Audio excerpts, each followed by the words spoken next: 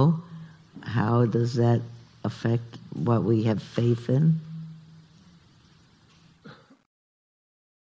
Anyway, there's a lot of things to do. And one of the things, so we're going to do that right away. I'll give you some instructions in case you've never had instructions.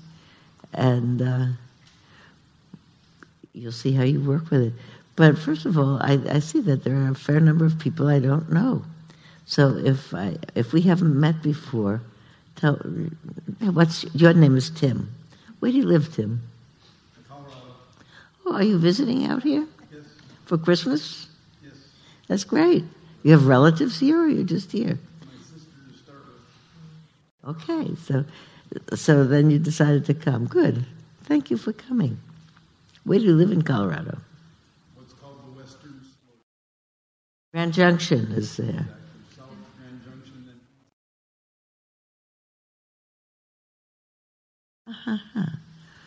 In the days of our skiing, we used to fly to Grand Junction and then take a bus over the mountain. Who else is here that I don't know? What's your name? Catherine. Are you, where do you live? In Sonoma. Uh-huh. Did you come with somebody who comes? No, it was someone.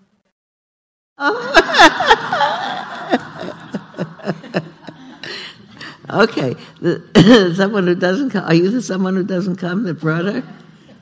We came together. Okay. And how come you decided to come today? Solstice. That's why I was really excited about today being the solstice. How many people thought of it? Light coming back into our lives a little bit more. I really thought about it this morning. I thought we made it, okay? And I'll feel better tomorrow. It'll get dark 3 minutes later, but I know I'm on the other side. Don't you feel better? Like we made it? So what's your name? Also Catherine. Okay. I'm happy that you're here. Who else do I not know? Yeah.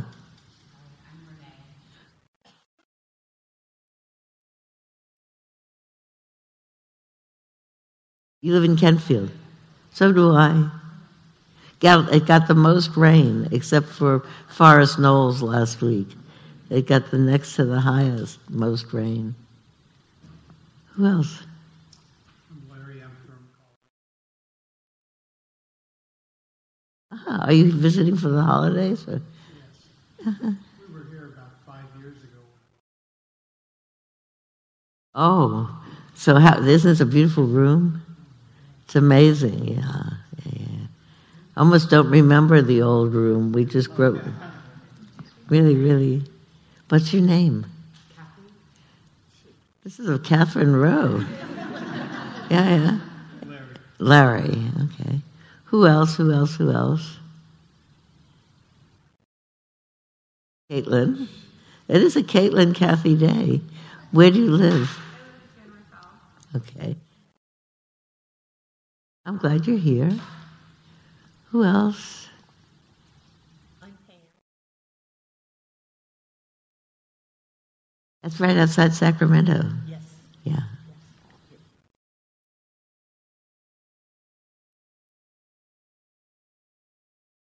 Are there any other Kathys here? Where's another Kathy?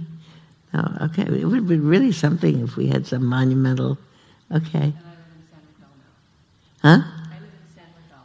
Okay. Thank you for coming. My name's Glenn.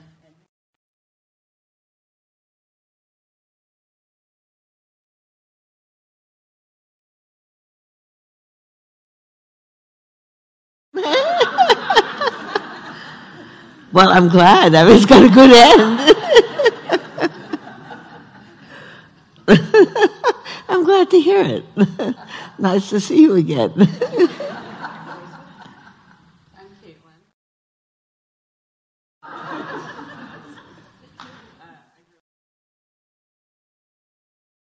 Well, I'm glad that you're here. That's said everybody that I had. Yeah.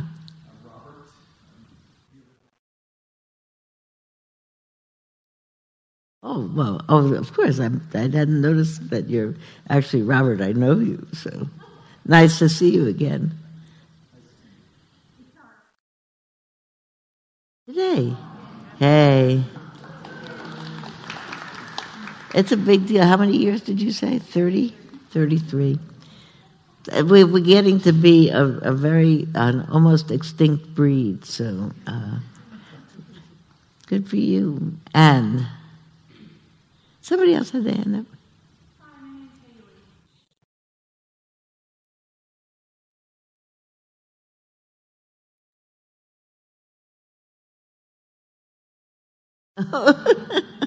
Okay. I'm very happy about it. This is just such a lovely place.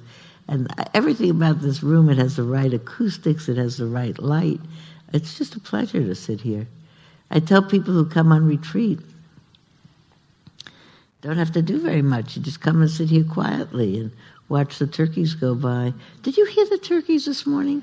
They were carrying on in an incredible way that I find actually I've come to appreciate them so much over the years because they're so odd and they're so apparently they were trying yesterday to get in here because they were looking in the glass and they think they see another turkey and they were pecking away at the glass. I keep thinking that if we didn't have them, we'd have to go somewhere and catch them and import them because they take up a big piece of the retreatants' lives when people are here, especially in the winter and the January, February, March part of the year, which is the breeding season. They carry on more than other times. And the people who are on retreat up at the top of the hill stand around a lot watching them. There's nothing going on here. If you're on retreat, it's quiet all the time. You sit and you walk and you sit and you walk and you sit and you walk. There's not much to do except you have the break of seeing the turkeys carrying on or hearing them. It's like a little cartoon video that you see from time to time.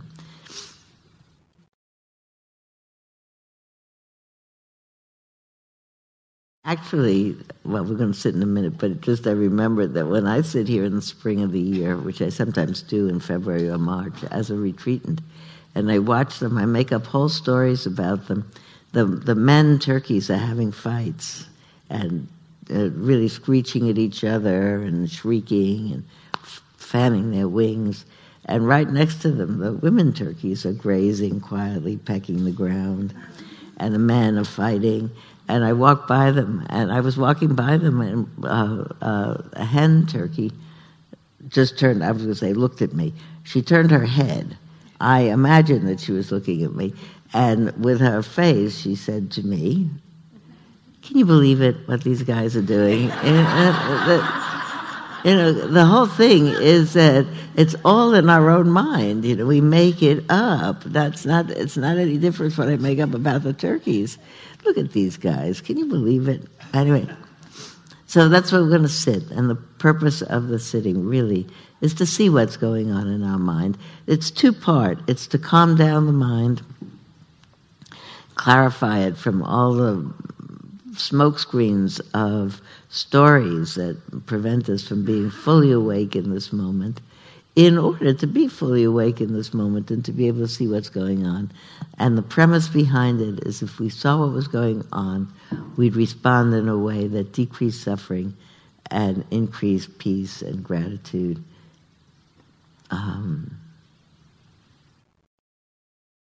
One of the things I think about a lot these days, is that really true?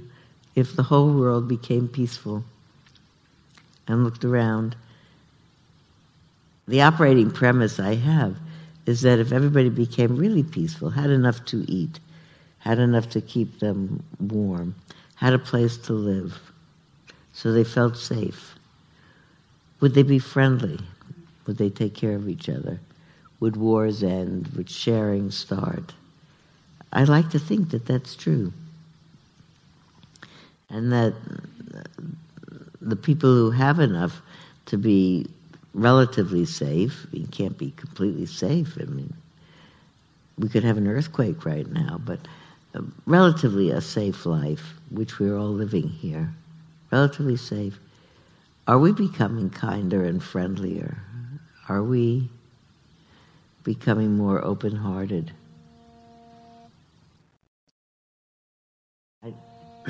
I thought I turned it off, but it's really all right. I'm turning it off.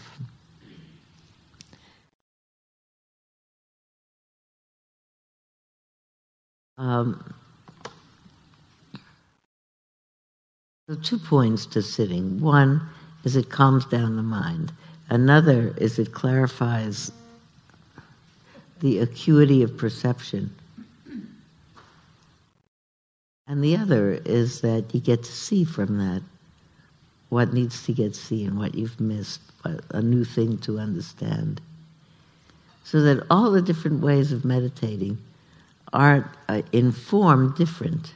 If we sit and we say, may I be free of danger, may I have mental happiness, may I have physical happiness, may I have ease of well-being, which are the phrases I first learned years ago. If we say them over and over, or may I feel safe, may I feel happy, may I feel strong, may I live with ease, that's a more contemporary version. It's really to keep the attention focused right here and now so it doesn't clutter up the mind with extra stuff. Like getting rid of clouds in the sky and you can see the blue behind it. The same is true if I close my eyes and I feel the breath come in and out and in and out. All over the world, people who meditate in different traditions use the breath. It's a kind of a ubiquitous meditation tool because the sign that you're alive is the fact that breath is going in and out of your body. Also, that you continue to live is because the breath goes in and out of the body. It's reassuring to feel breath in, breath out. Try to remember to say in a group this size that it's being with your breath in and out is calming. If you don't have COPD or any other kind of breathing difficulty, then it's not calming. Then it's better to just feel your whole body sitting or think of a phrase. Feel safe. May I feel free of suffering. May I feel safe. May I feel free of suffering. To find some phrases that you really like. Actually, that's a nice set. But to find something that you can rest in. The most important part of that instruction of using words or using sensations in the body, breath or sensations in the whole body, is a sense of resting in it. Don't do any work. Don't do any work and don't fall asleep. That's all. Those are the two instructions. Last week when there was such rain happening and I was with some friends up the hill teaching. And we have there, as we do here, wonderful windows. And I said, keep your eyes open and just look at the rain coming down. Something very soothing about the whole valley, having a bath. There's a lot of noise. Steady and repetitive noise. Find something steady and repetitive, like words or your breath or the silence, to pay attention to. And we'll sit for 25 minutes.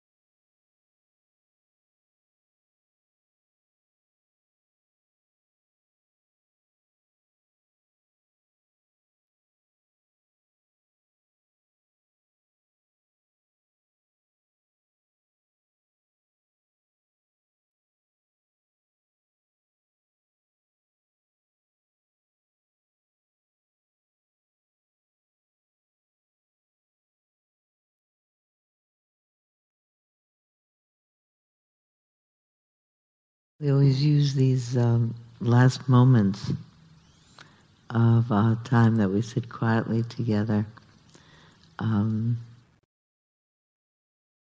Mention, if we want to, whoever has come to our mind, people we know, people in our families, people close to us, people we're thinking about, who are in some sort of special time of getting used to a new situation. A friend who just with her car, and the car was substantially damaged, but nobody else was hurt, and she's realizing that she really needs to give back her driver's license and not drive anymore. And so I was feeling for her and for everyone else finds themselves in the category of not being able to do something that they used to do anymore, of which I am certainly in that alley of people. And that's one of the jobs of elderliness. But I hope for Marie that she does this as gracefully as she thinks she can. So I'm thinking about her. Who are you thinking about this morning?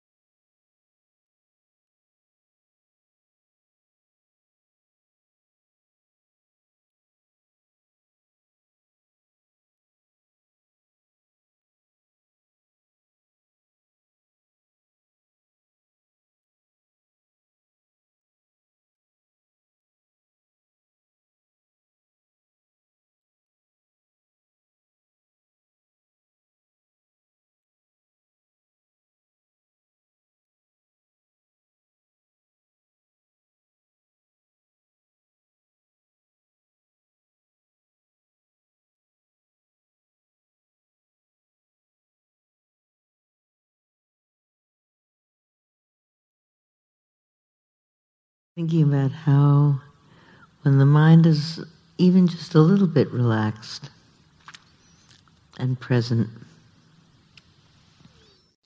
other people's life events resonate in our hearts as if they're ours. And we rejoice and feel sad for people that we only hear about and don't know it, because we feel somehow in a mind that's so open that we do know them. And how that enlivens the mind so much. That being present actually with a whole heart to other people's hearts as they delight and as they weep makes us all more grateful for our lives and for our connections. May everyone on this beautiful and beleaguered planet feel buoyed up by their connections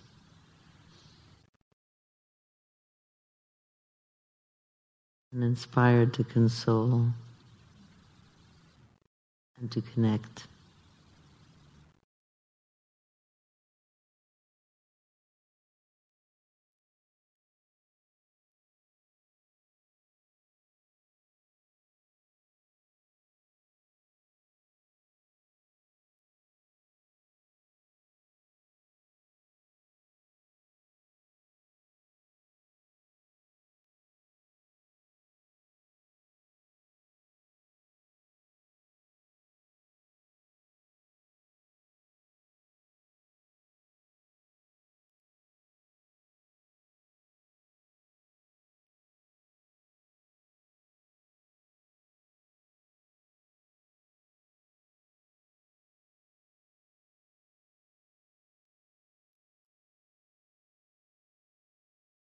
Hard to know where to start.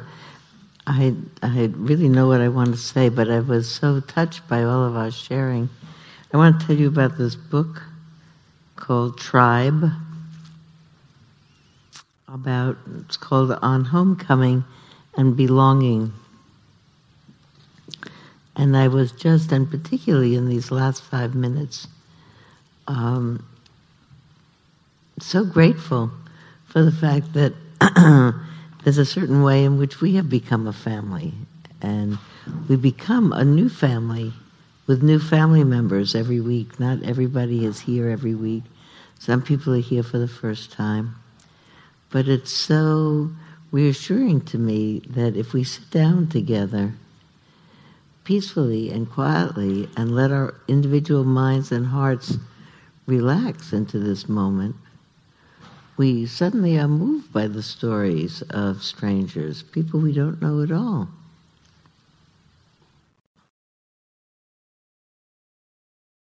I was really going to talk about being moved by the condition of suffering in this world and feeling more whole as a human being when we are moved by feeling connected to all the world.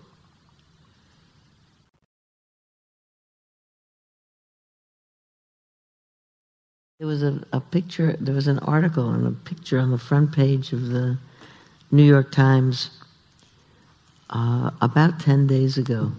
And I looked all over for it this morning. I saved it to bring here. And I couldn't find it this morning. So I'll tell it to you because it was a picture, again, about refugees and about the fleeing of citizens from Aleppo.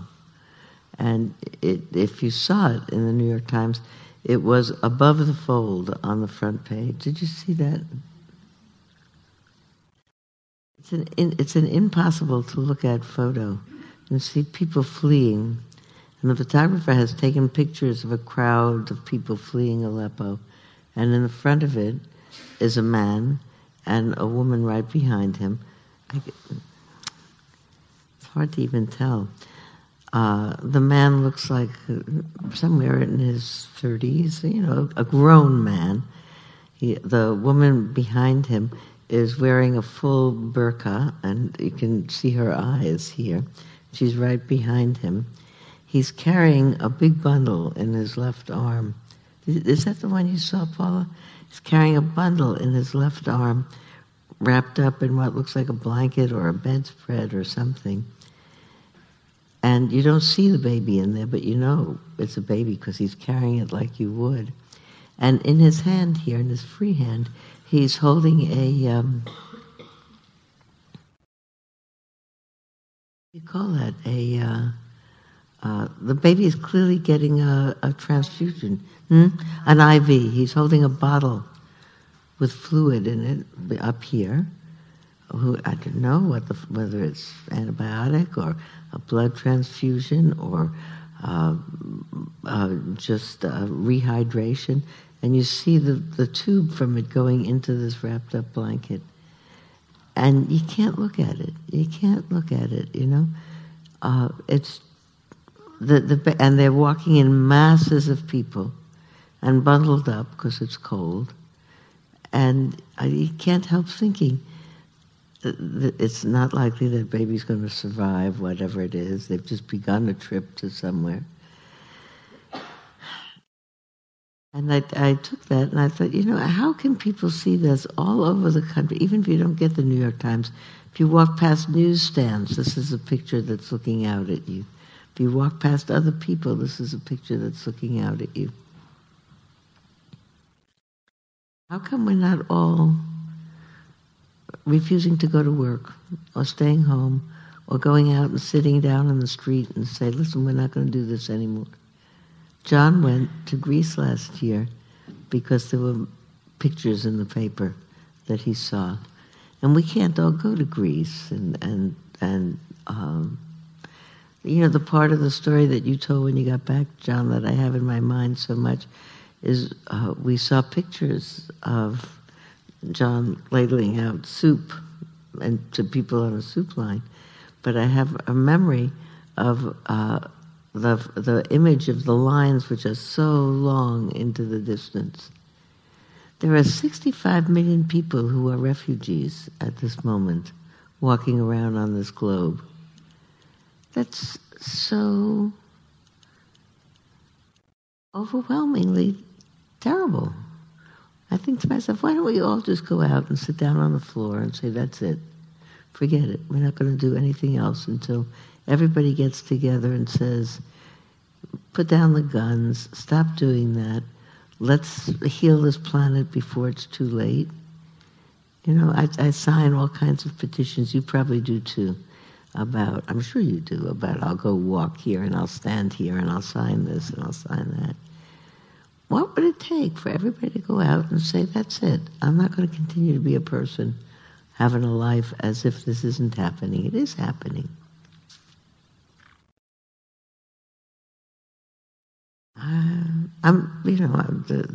Myself as well. I'd had it's a silly story, and it's not. I'm a little chagrined by it. Because I just asked a story, how come we're not all out sitting in the street? How come we're not all doing something? This morning, I started, so I'll tell you the story.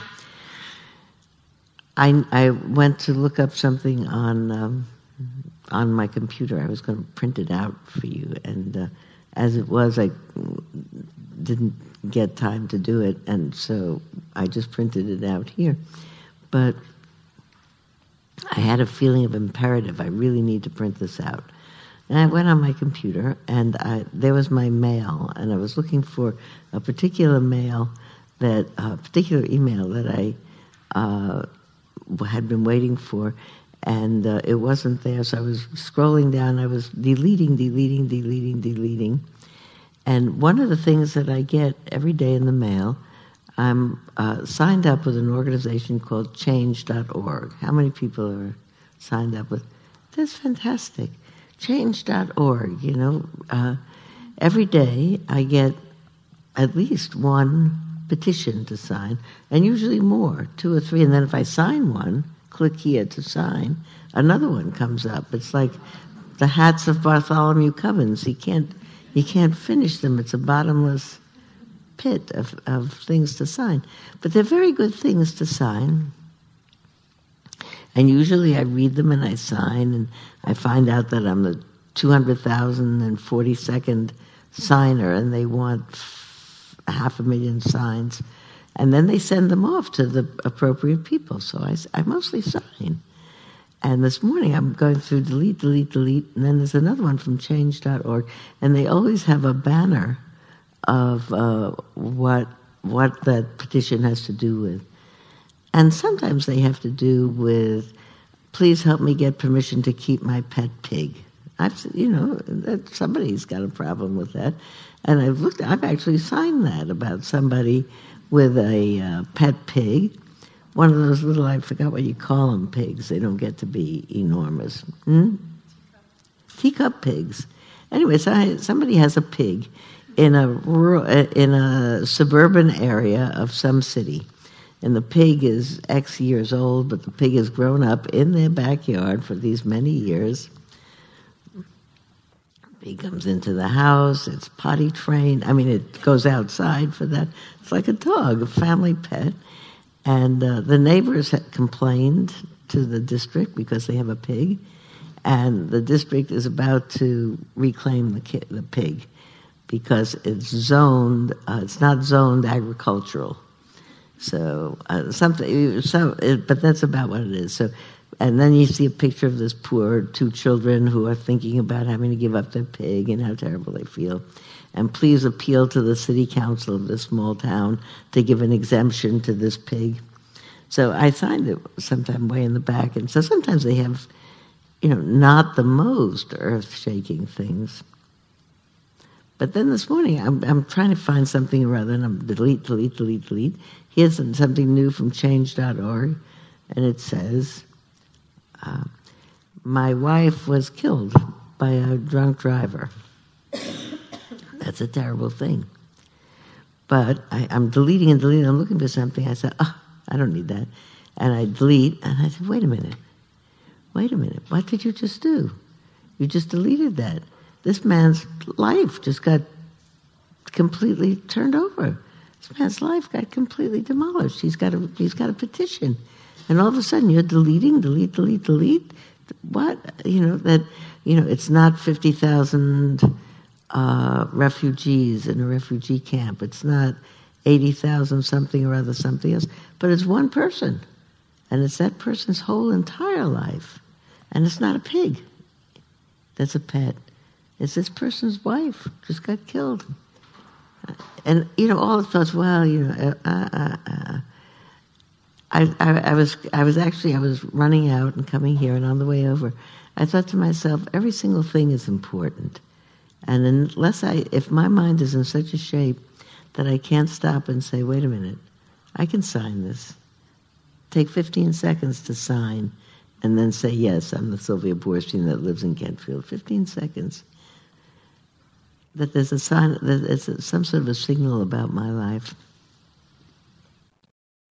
You'd say, well, you're supposed to respond to everything? Yeah, I think so. Everything that we could respond to. Sorry about that. I am cognizant of the fact that it's 5 days before Hanukkah and it's 5 days before Christmas. It's not usual that they come out together. They have nothing to do with each other, except they are both quite close to the winter solstice.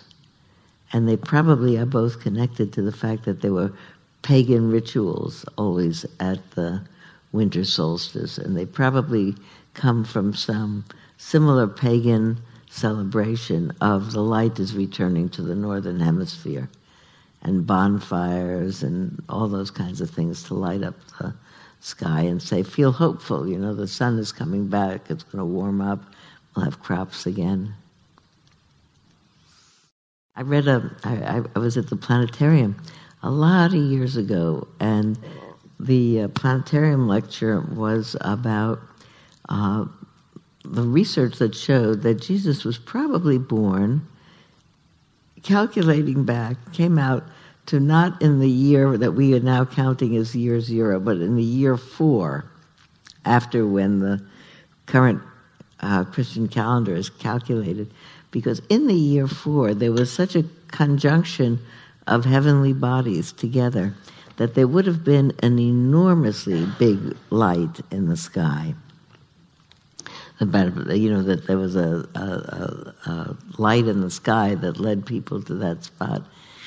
And that it was most likely in the spring. And besides, if Joseph was going for a census, that was most likely happening in the spring. So probably that was going for the census, it was in the spring, and it was probably in the spring of what we would think of as 0004 in the current calendar. But that the Christians, when after the death of Jesus, began to make a holiday about it, they set it at the time of the winter solstice because there were lots of parties and lighting of lights and a lot of jubilation, and they could hide their own secret, in many cases, worship of Jesus, because other people were having a lot of celebrations of the solstice. So they could celebrate at the same time, and no one would know that they were privately celebrating the life of the person who said, among other things, love one another as I have loved you. Sometimes like to talk about it's the birthday of love, celebrated as a possibility in human beings. Also, there's not a very big deal about the story of Judah Maccabee and his sons. It's a fable. There was historically probably a lot of fights between the early Hebrews and Greece or Rome, but it was not that big of a consequential thing in history, although there's a small book in the scripture about it.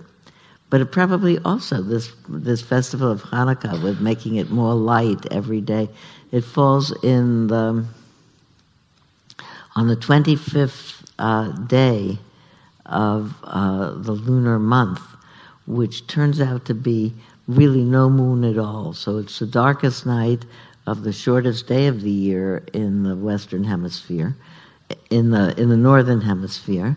So it's really a celebration of coming back into light.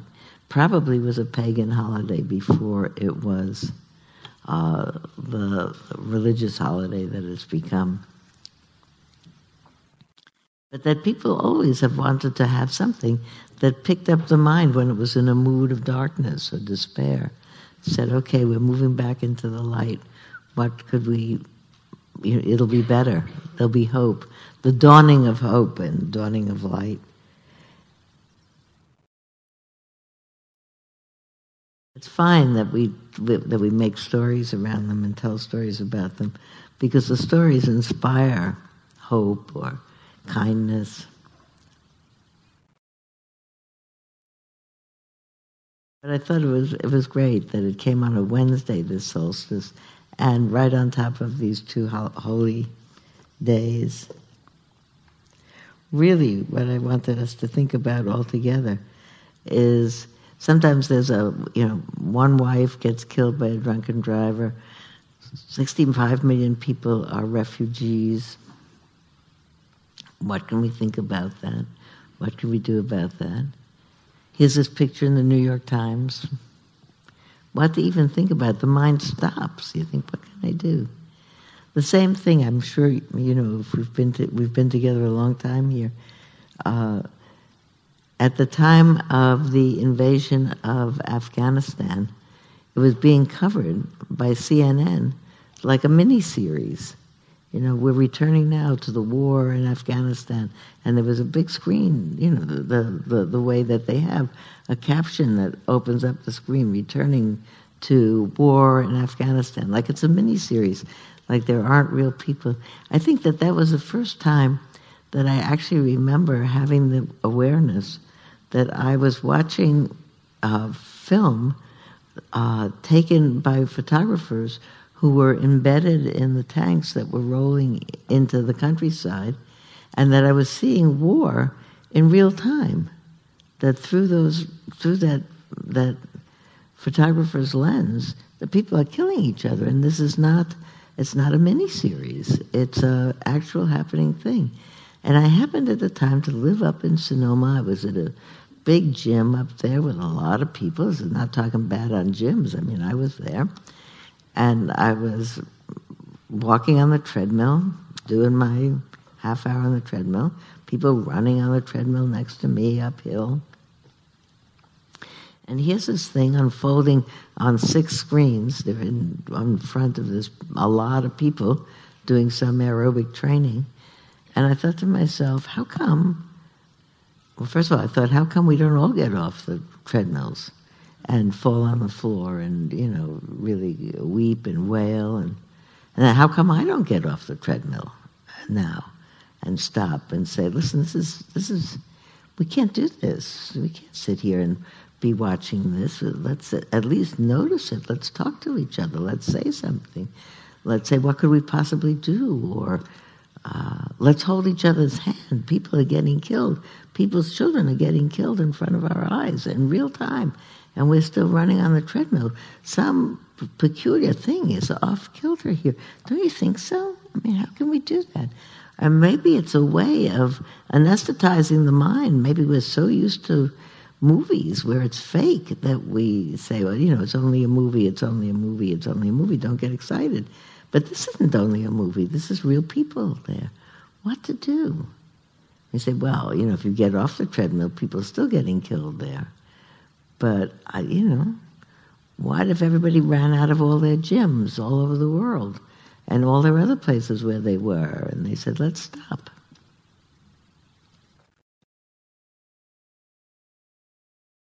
Am I sounding bizarre, or is this making sense to you? Yeah.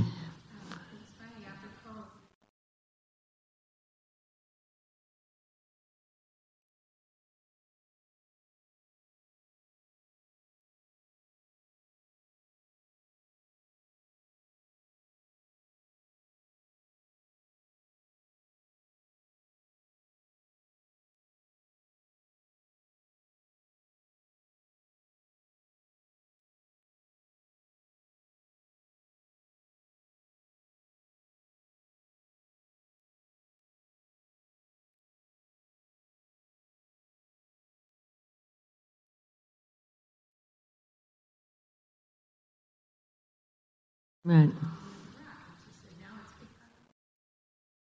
I remember that. I remember the denouement scene with pulling down the statue of Saddam Hussein. And it was like seeing a movie, but it's real people. So what can you do? Well, I'm talking out loud. I really think there's something that people can do. I think things like not quitting, signing all the petitions. Not saying, look, I signed 1 million petitions, I sent money to candidates, I did this, I did that, I did this, I did that, I wrote letters to newspapers, and nothing happened. I have to think nothing happened yet. But I really think that one of the things that in the weeks following the election, and up until now, I don't have a more hopeful view of what the incoming government is going to do. I'm being very careful not to name names. You know what? We had no, this is really important. The whole thing is really important. There was a meeting of Spirit Rock teachers a week ago to talk about what is all right to talk about in Spirit Rock to people here. It's not appropriate to say, you have to vote Democratic to come to Spirit Rock. That's not appropriate because First of all, I don't have.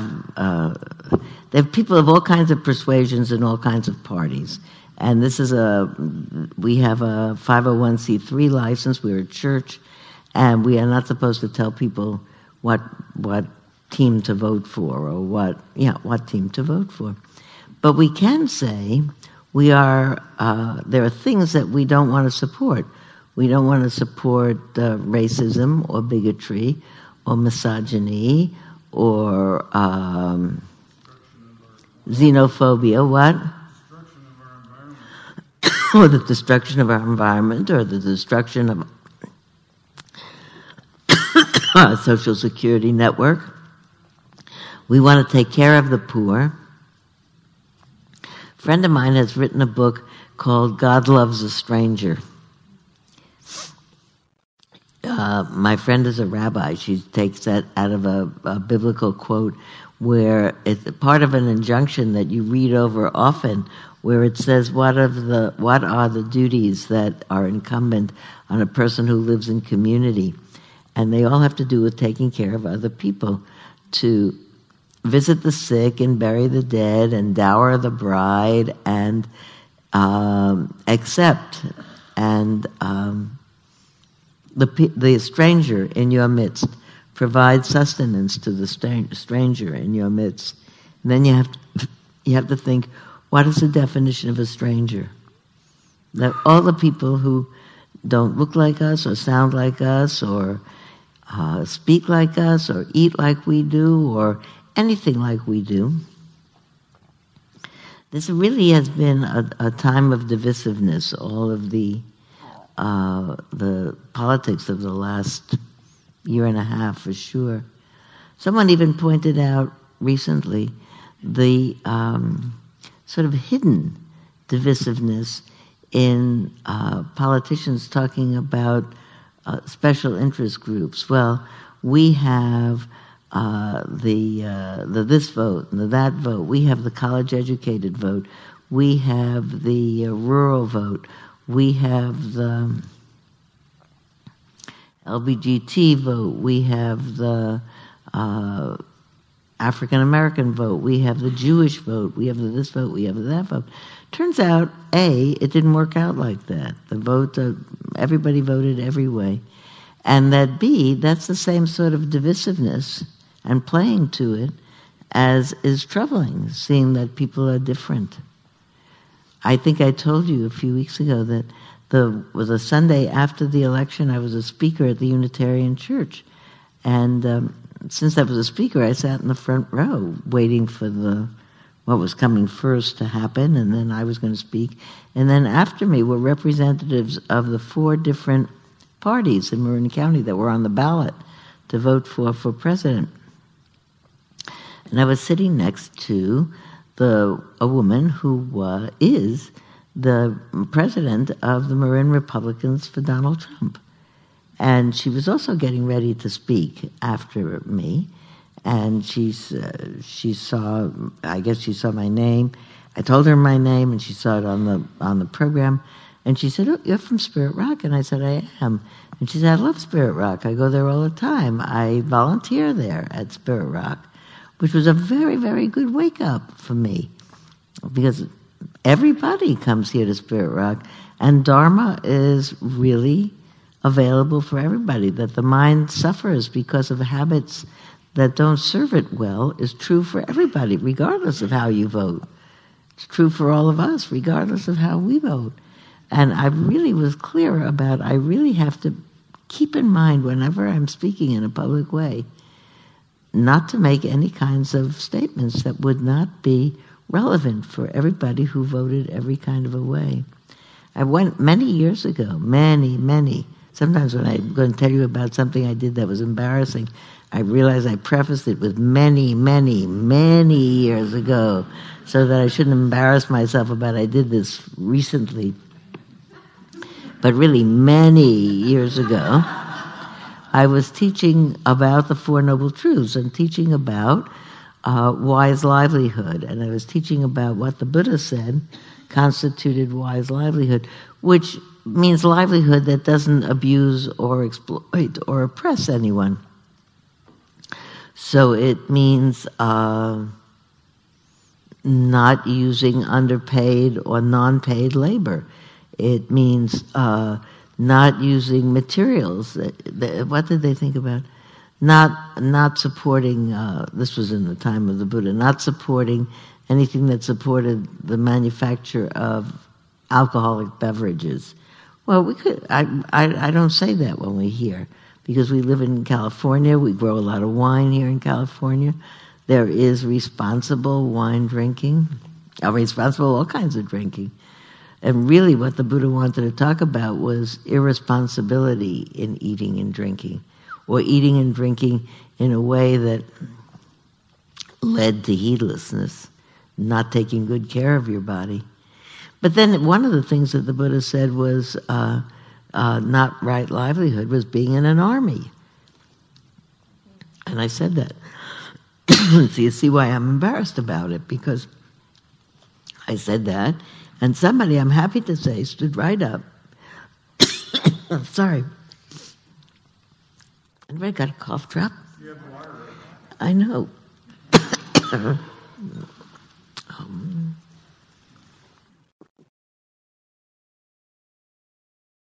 Thank you very much. Sorry.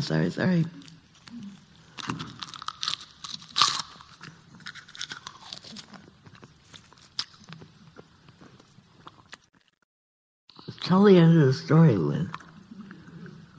You remember the end of that? Were you there? Man stood up and said, I take issue with that.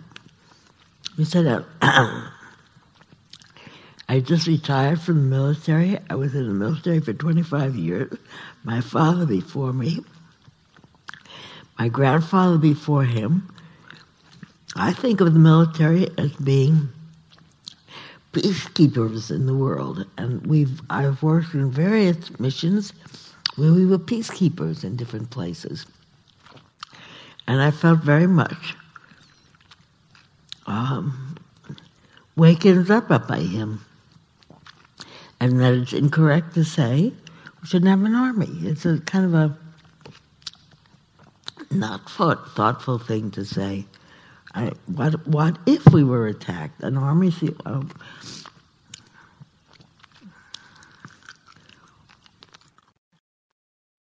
not to abuse particular strength by waging a war, but to protect or to guard or to keep the peace. I realize it's very easy to fall into easily mocking another group, like army.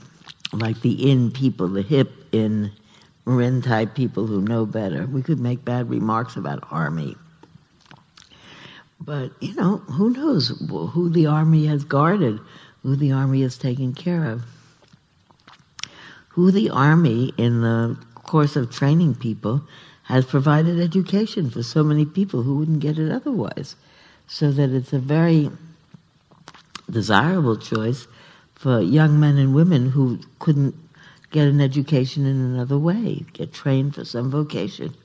So have a look at what are all the notions that we have that are embedded here that skew our judgment so that it's less than gracious towards all groups of people. Really, to say all Republicans no good, all military people no good, all this no good. Say, really, God loves the stranger. How to be able to say, there are people who are doing, they're people, first of all, even if they're people doing something that's really terrible, they're people, and for whatever reason they're doing it, that's what they're doing, and may that what they're doing not lead to suffering. Somehow I keep thinking about this, even particularly in the wake of the election. It's very easy to be mad at this group or that group or this group that didn't vote the way I wanted them to vote. But mad doesn't serve me at all. It's just not good for me. And if I think about it, I think to myself, I don't really know who to be mad at. That's really the big problem, because I don't know who to be mad at. I can't be mad at people because they behaved in a certain way. They behave that, I don't like the way they behave, but everybody behaves in the way that they do. Seriously, this is the most radical phrase I know, but I think it's true. I believe it's true. Everybody is doing the best they can to make a choice. Sometimes I think it's misguided, but given their information, given who brought them up, given what the possibilities seemed to them at the time, I think we're doing the best we can, everybody.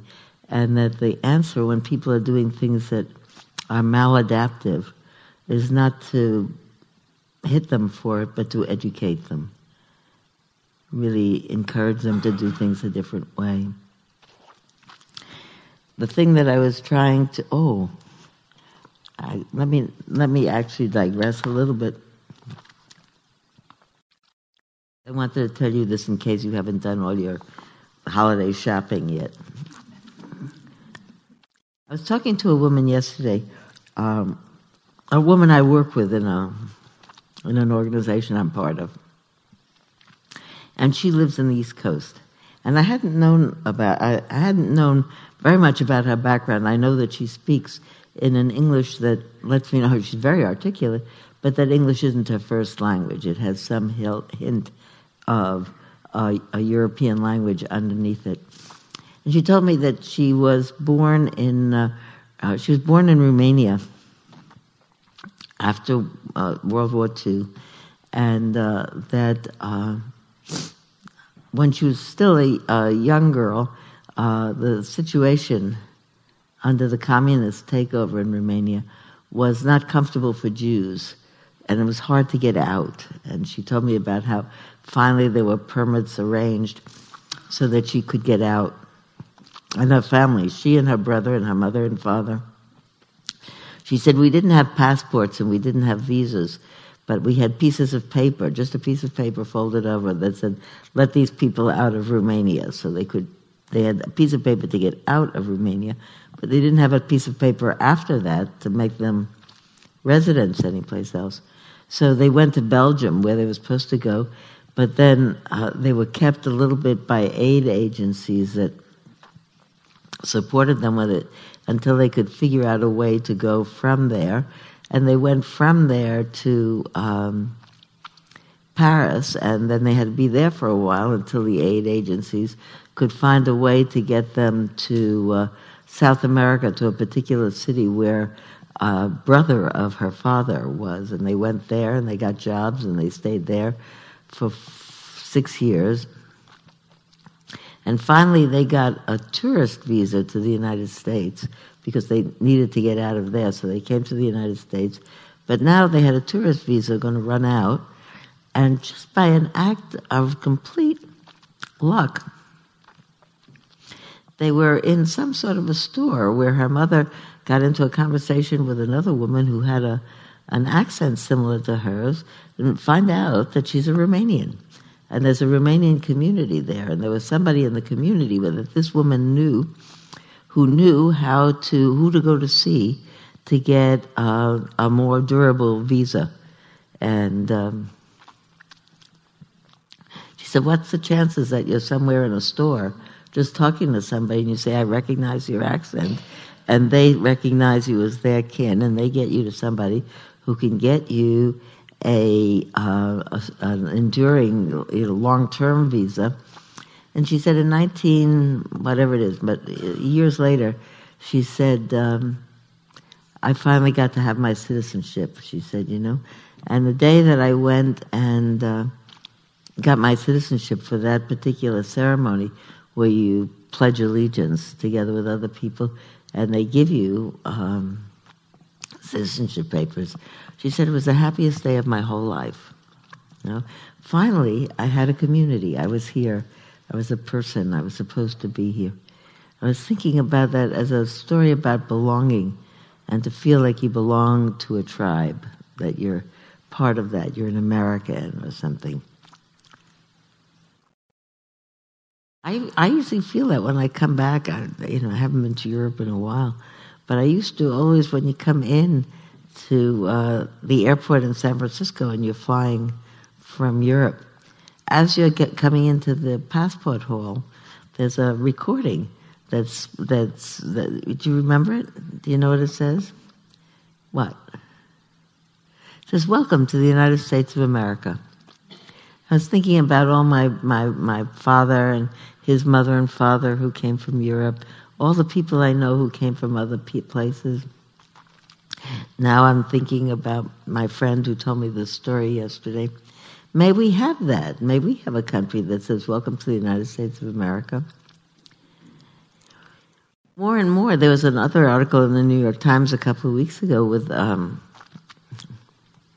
picture of a woman who's a friend of mine who lives in Philadelphia in an animated conversation with a young woman. My friend is my age. She's in an animated conversation with a young woman wearing a hijab at an organization called something like Meeting Each Other or Crossing Boundaries or something.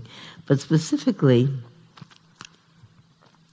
they're Muslim women and Jewish women who are of all ages who are meeting each other and getting to know each other and being friends with each other. You think, well, there are how many billion Muslim women in the world and 5 million Jewish women in the world, maybe. I think 10 million altogether people, maybe 12, but not more. But they're meeting each other, and their pictures are in the paper of meeting each other. We're starting to have, maybe, it in the communal consciousness, we can all be together. So there's some things to say about being together. I want to make sure. Oh, now one more thing about my friend in New York yesterday, with whom I was talking, who was telling me her story of going here and there and there and there, and finally becoming a citizen. She was telling me, she mentioned an organization that I hadn't heard of for years and years. I said, "Who paid for you when you got out of there? Who got you to Belgium? Who got you to Paris? Who got you to South America? Who got you here?" She said, "Oh, Hayas did it. Hias. I grew up hearing about Hayas. You know Hayas? What's Hayas stand for? Hebrew Immigrant Aid Society. My father got help from Hayas when he came at 9 years old. His relatives who survived the Second World War by running out of a city where they said all Jews report tomorrow morning at 9 o'clock with one suitcase, we're going to a work camp, and they were taken off to concentration camps and killed. He had some cousins. He was in this country by that time. He had cousins who said, "Forget it about the work camp. We're not going there," who ran off and hid in the woods, Polish woods, for 2 years, made dugouts under the ground, lived underground for a couple of years, stole from farmers at night so they could eat. Babies were born underground, and a fair number of them, a group of 12, I think, hid. They survived, and then they came to the United States, and I'd sit in the corner of the living room and listen to them all talking to each other. They spoke Yiddish, which I understand, and they all came with the help of Hayas, Hebrew Immigrant Aid Society, which started in 1890 or something, helping immigrant Jews, and now they help refugees. They help all kinds of refugees, not just Jews. And so she said, "We're not giving holiday presents this year, taking all the money and all the money that I usually donate to other causes, and I'm sending it to Hayas." I thought, wow, I remember that name. And I realized that I had been just about to get the usual present for my children and grandchildren, which is Heifer Foundation. But then I realized my children and my grandchildren, who used to think it was great to send a flock of bunnies to somebody and 2 sheep and a cow, they're all in their 20s and 30s. They're not so moved by cows and sheep. So I got on the website of Hayas, Hias, and I got to look at these beautiful pictures. Thank you for taking a stand on refugees this year. Especially now, we need to remind everyone that America has always been on its best when we welcome refugees, and at our worst when we've closed our doors in fear. Please share this. So I did, and I invite you to look at them too.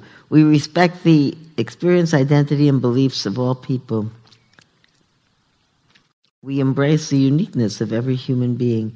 As a respect-driven organization, we appreciate the diversity of ideas and perspectives that imbue our work. We uphold the value of each individual and what each has to offer. We make time commitments to one another and are fully present in all our interactions. What if we all did that?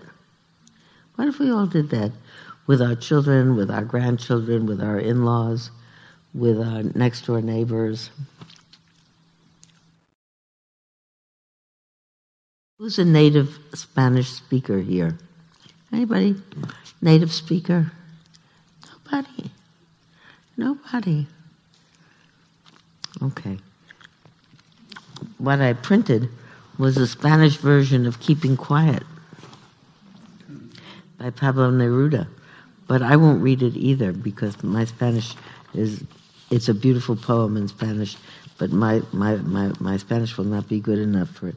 Nobody? Okay. Come up. Come on. Come on. I'm going to read it first in English. Now we will count to 12, and we will all keep still. For once on the face of the earth, let's not speak in any language. Let's stop for 1 second and not move our arms so much. It would be an exotic moment without rush, without engines.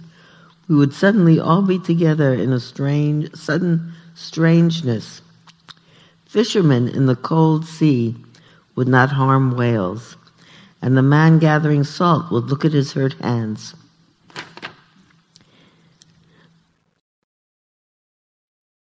Shouldn't stop. It's beautiful. I should read it. That particular line, we would stop and look around. If we could say stop, if I could have, when people are all running on the treadmill, rang a bell and said, people, look at this. Look what's going on. Do something. Go home. Call the Attorney General. Call somebody. Do something or other. All we have to do is look around. See a picture of the people in Delhi who can't breathe, and in Beijing whose children can't breathe, and in some place in the United States, where was it last week, where people were not able to breathe because of was it in Tennessee? Someplace there was an inversion in the climate and people can't breathe at any minute. Those who prepare green wars, wars with gas, wars with fire, victories with no survivors, would put on clean clothes and walk about with their brothers in the shade, doing nothing. What I want should not be confused with total inactivity. Life is what it's about. I want no truck with death. If we were not so single-minded about keeping our lives moving, and for once could do nothing, perhaps a huge silence might interrupt the sadness of never understanding ourselves and of threatening each other with death. Perhaps the earth can teach us, as when everything seems dead and later proves to be alive. Now I'll count to 12, and you keep quiet, and I will go. Go. Oh, wait, here.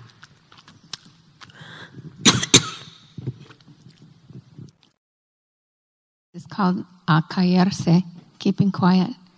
Ahora contaremos 12 y nos quedamos todos quietos. Por una vez sobre la tierra no hablamos en ningún idioma. Por un segundo detengámonos, no movamos tanto los brazos. Sería un minuto fragante, sin prisa, sin locomotoras. Todos estaríamos juntos en una inquietud instantánea. Los pescadores del mar frío no harían daño a las ballenas y el trabajador de la sal, miraría sus manos rotas. Los que preparan guerras verdes, guerras de gas, guerras de fuego, victorias sin sobrevivientes.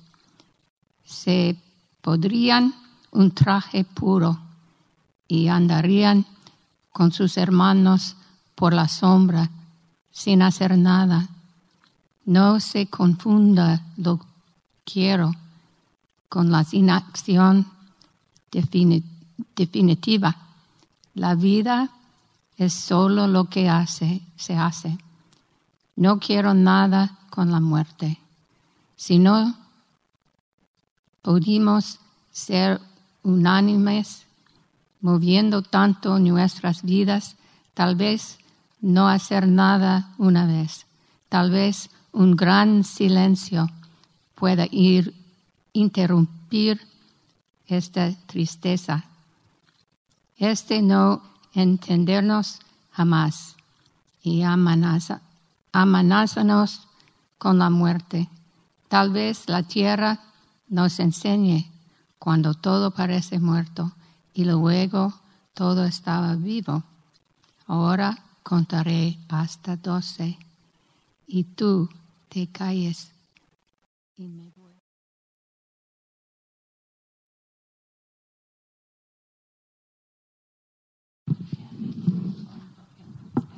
It's beautiful.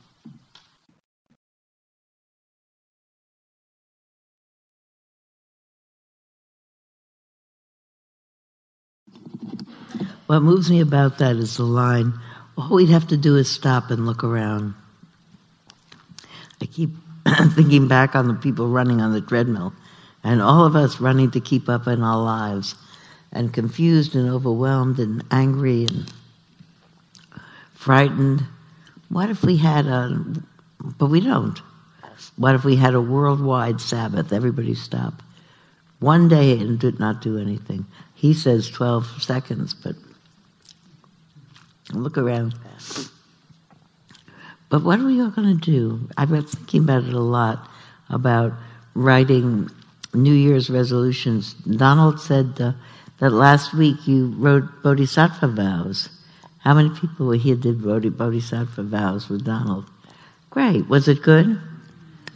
I think we won't write Bodhisattva because Donald did it, but I think we'll take next week and look through all the paramis and say, what are we going to do? Are we going to do generosity?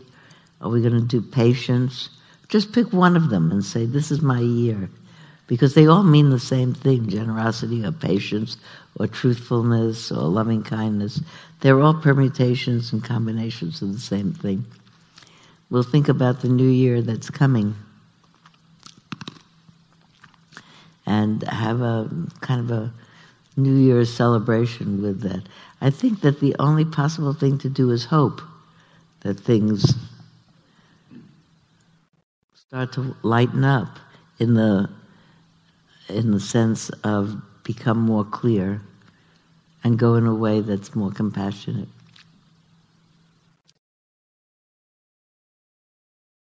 What I didn't do today, which we'll do because we ran out of time, is someone gave me a book as a present called Tribe. Have you seen this around? It's an amazing book about the experience of feeling like you belong somewhere. And it's not necessarily, not at all among, a lot of it is making comparisons between different ways of lives, but not with a name on this or that, but a way of more sharing. Well, this is one part, talking about in more Native communities and in ancient times that anthropologists can see from cave drawings even, a picture of 10 men standing around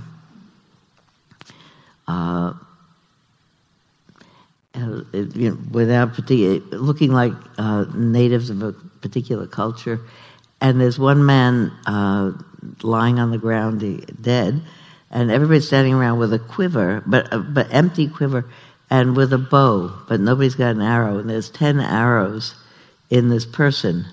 So it really looks like, in some sense, a pre-gun firing squad, that this must have been the most terrible crime that the person could have done in that community. And he's making the point from archaeologists and from knowledge that the worst crime in more early societies was not sharing. That was the biggest crime, is not sharing, not being a community member, not sharing. But then they mostly talk about that the benefits of being a community member is you never feel alone, and you always feel like you belong, and someone always takes care of you, and you share the work also, you share the child raising, and there's not a big inequality of wealth, and there isn't a storing up of wealth, because what would you store and where would you store it? And a lot of more free time, a lot of more singing of songs and telling of stories. It's very, very interesting to think what we've lost in becoming more insular in how we live. A woman told me a story of having to go to the hospital. A woman who lives in New York. I met her on a retreat. And she said, since I'm retired, I'm an old school teacher, since I retired, lots of my friends are dead. And I really don't have any close friends. And I never had children or a partner. I don't really have anybody. I live in an apartment building with 100 families in it. And I needed to go to the hospital to have, I think it was a colonoscopy. And they said, you need to have someone to drive you home. She said, I didn't have anybody to drive me home. I had to ask the doorman of my apartment house if he'd come and get me and bring me home from the hospital. And it sort of haunted me since she told me the story, that you could live in New York City with 8 million people live there and 100 families in your building and not have someone to drive you home from the hospital. I think that sounds so sad, that here we are. And we got very modern, but we forgot how to be friends, apparently. Not everybody. Anyway, you know what we forgot to do today? We did not. Our Ace is not here. He says, say hello to the people next to you. Before you get up and leave, please say hello to the people next to you, and especially the people who haven't been here before. Tell them, happy to have you here, please come back again, all of those things. Ready, set, go, and I'll see you next week.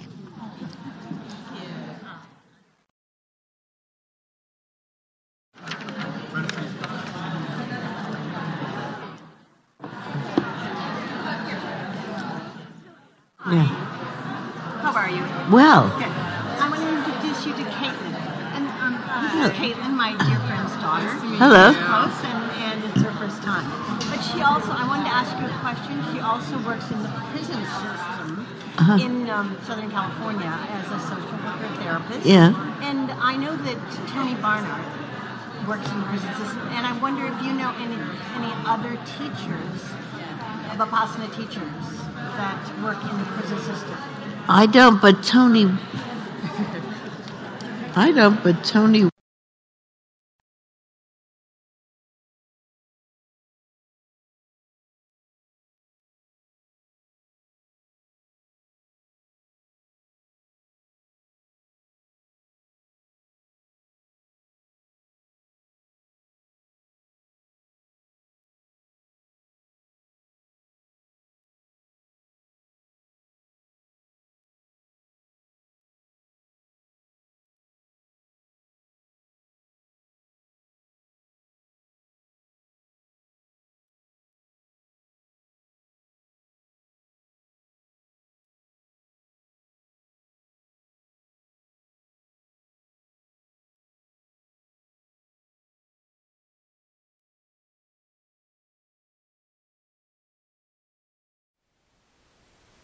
Thank you for listening. To learn how you can support the teachers and Dharma Seed, please visit dharmaseed.org/donate.